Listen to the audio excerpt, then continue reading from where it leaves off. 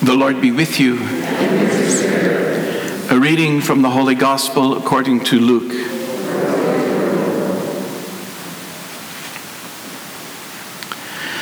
Jesus came down with the 12 and stood on a stretch of level ground with a great crowd of his disciples and a large number of the people from all Judea and Jerusalem and the coastal region of Tyre and Sidon. And raising his eyes toward his disciples, he said, "Blessed are you who are poor, for the kingdom of God is yours. Blessed are you who are now hungry, for you will be satisfied. Blessed are you who are now weeping, for you will laugh. And blessed are you when people hate you, and when they exclude and insult you and denounce your name as evil on account of the Son of Man. Rejoice and leap for joy on that day. Behold, your reward will be great in heaven. For their ancestors treated the prophets in the same way. But woe to you who are rich, for you have received your consolation. Woe to you who are filled now, for you will be hungry. Woe to you who laugh now, for you will grieve and weep. Woe to you when all speak well of you, for their ancestors treated the false prophets in the same way." The Gospel of the Lord. Praise to you, Lord Jesus Christ.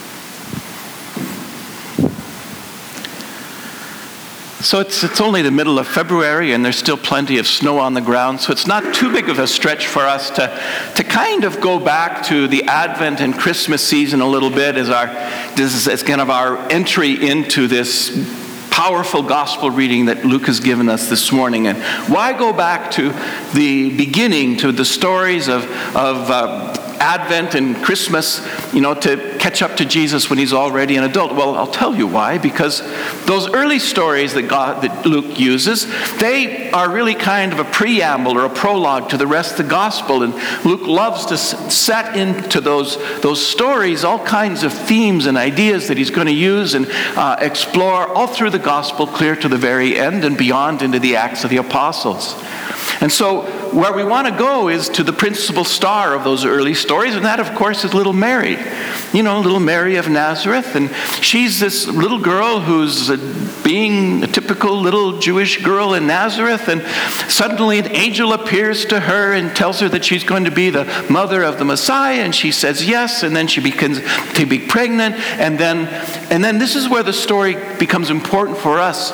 After some time, she goes and walks her way, presumably all the way to Jerusalem, to a little village just outside of Jerusalem where her cousin Elizabeth lives. And Elizabeth is much older, but she also is with child. And so Mary knocks on Elizabeth's door, and Elizabeth answers, and they realize that something wonderful has happened to them, and the two little babies in their wombs kind of give each other a high five through the womb and say, "Welcome to the world, cuz," and Mary and Elizabeth hug and embrace, and then Mary begins to sing. And this is what's so important. From the depths of her heart, from the depths of her spirit, from the depths of her soul, she begins to proclaim the glory of God and what he's done for her. And I kind of remember the words by heart, but I'm not 100% sure, so I just happen to have them here. And Mary sang, "My soul proclaims the greatness of the Lord. My spirit rejoices in God, my Savior. For he has looked upon his lowly servant, and from this day all generations will call me blessed. The Almighty has done great things for me, and holy is his name. He has mercy on those who fear him in every generation. He has shown the strength of his arm. He has scattered the proud in their conceit. He has cast down the mighty from their thrones and has lifted up the lowly. He has filled the hungry with good things, and the rich he has sent away empty. He has come to the help of his servant Israel, for he has remembered his promise of mercy, the promise he made to our fathers, to Abraham and his children forever. Now, if you're attentive and bright and know what I'm going to say next, then you'll catch that there's some real strong parallels between this hymn of Mary at the very beginning of the gospel and what Jesus teaches his first apostles once he's already done some miracles and some healings and some teaching, and he finally chooses his team and they sit down and have their first formation conference. Mary begins by saying, well, my soul glorifies the Lord, yes. But she acknowledges that she is a lowly person. I'm just a little girl. I'm just a little girl from an unknown and insignificant little village in Galilee. So that's like 3 strikes against me already on the lowliness scale. You know, I'm a woman, I'm a girl. I have no standing in this culture and in this society and this religion. I can't testify in courts. I can't speak in the synagogue. I can't do anything except be a girl, a woman. And beyond that, I'm a woman from, this miserable little village that's so small and insignificant that it doesn't show up on any Roman maps of the time. It makes Capernaum look like a booming metropolis. And it's Nothingsville. And on top of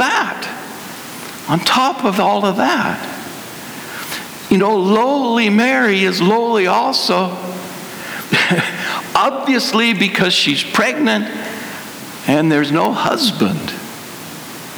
Well, that's about as lowly as you can get in that culture. And yet she says, I am blessed by God. Blessed am I, because God has done wondrous things for me. And you're going, now how does that add up? Because you're lowly and you're poor and you're humble and you got nothing and you're a woman and you're pregnant without a husband. How is it that you are blessed? And she says back in her hymn, well, look at our history. Look at our history, what God does for his people. From the very beginning, he gives Sarah a child in her old age, sterile though everybody thought she was, because of her faith, her lowliness.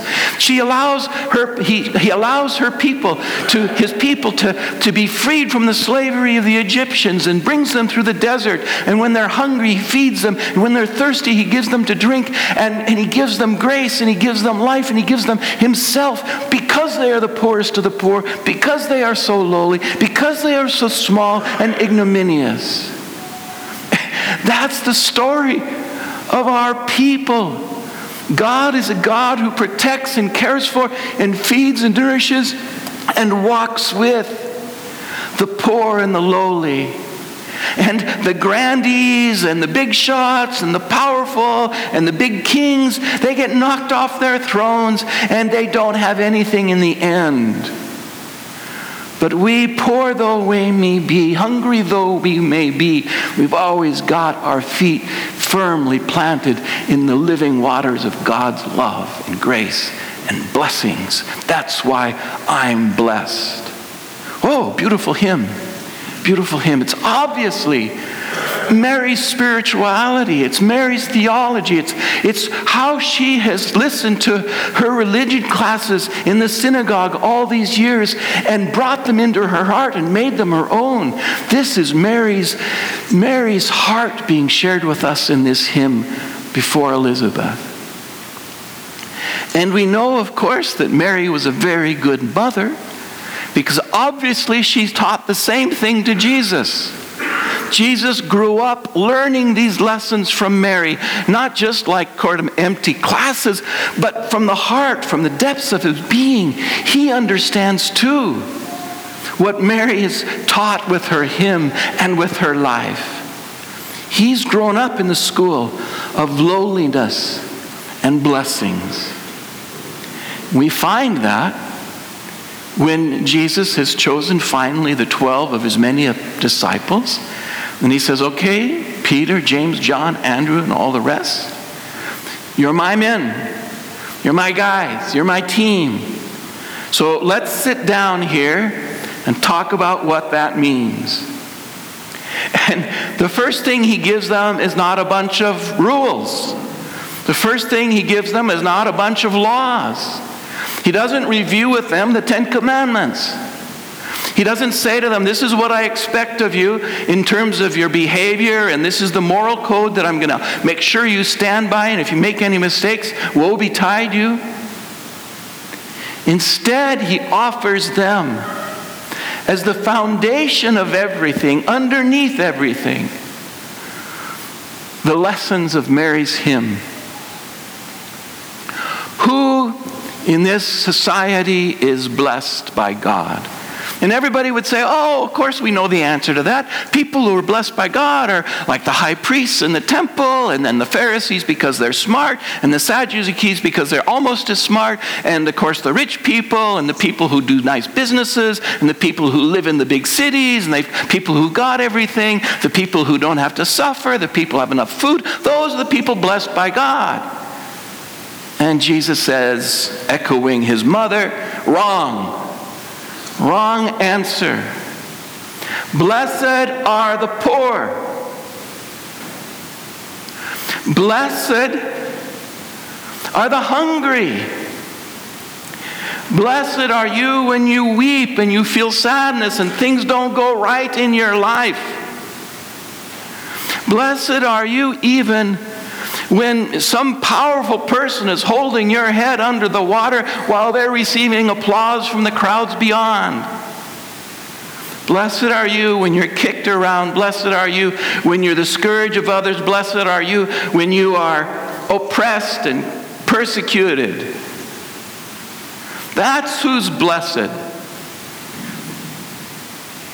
in this new way I'm teaching you. And this is kind of a rebellion thing here. This is pretty radical. This is kind of a revolution. Not because it's not the history of his own people, but because we human beings have this bad habit of always sort of leaving behind those early lessons of the scriptures of who's blessed, the poor, the broken, the hungry, the oppressed. And we have this nasty habit of beginning to say, God loves that person because they're rich. God loves that person because they never had to suffer. God must be really in love with that person because they got so much food. They can eat all they want. They've never had to suffer. They've never had to weep. They've never had any tragedies in their life. God has surely blessed them or us. And Jesus is countering that and saying that's not God's way, actually. So, if the poor are blessed, and the lowly are blessed, and the humble are blessed in God's kingdom, blessing meaning rooted in God's grace, experiencing joy and peace, not just human happiness, but joy and peace inside ourselves because of God's grace in us, this kind of blessing, if this belongs to the poor and the hungry, and the persecuted, and the weeping, then what of those other people? And when Jesus says the word woe, it's only 3 little letters, but it's always a big word when it comes out of his mouth. Woe are the rich. Woe are those who are satisfied with so much bread they don't need to worry about it. Woe are the people who laugh now, who've got all the jokes in the world, never have to, that are entertaining and cool, fun. Woe are those who are so proud of themselves that they feel that they can hold down others to make themselves bigger. Woe are the kings. Woe are the high priests. Woe are the Pharisees and the Sadducees. to the extent that they got so much that they don't need God anymore. They've got so much food that they don't hunger for spiritual life anymore. They're so proud and so arrogant and so full of themselves that they've made themselves gods and no longer see the real God who's at the root of everything, nor enjoy his blessings and his grace.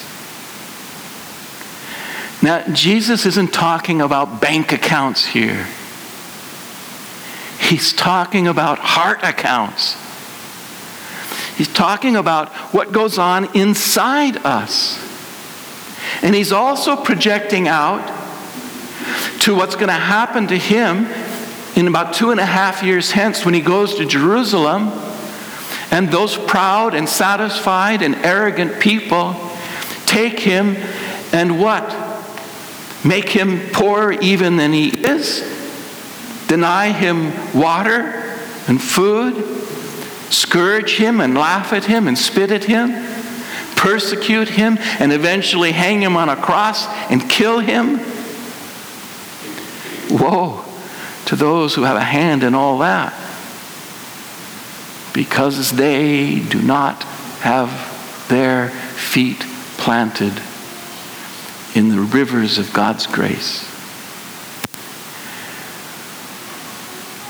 This, of course, is Jesus teaching his disciples the interpretive key for understanding their past, going all the way back to Abraham. And he uses the spirituality of his mother's hymn to also give them the key to understanding the future, what's going to happen to him, and what eventually, of course, will happen to them. It's a reminder that where we find, as human beings, our peace, our fulfillment, our satisfaction, our life, our love, is either blessing or woe.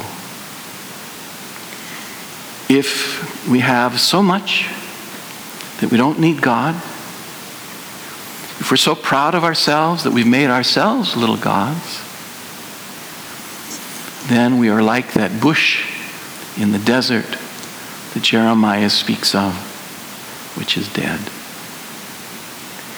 But if we are lowly enough and humble enough and hungry enough and have experienced enough of life's difficulties and ups and downs to know that we cannot save ourselves, that we are not little gods and goddesses, that in our poverty, in our lowliness, in our hunger, in our weeping, even in our oppression, God blesses us with his grace and his joy and his peace. And then the hymn of Mary is one that we sing with her and her son Jesus every day of our lives. My soul proclaims the greatness of the Lord. My spirit rejoices in God my Savior.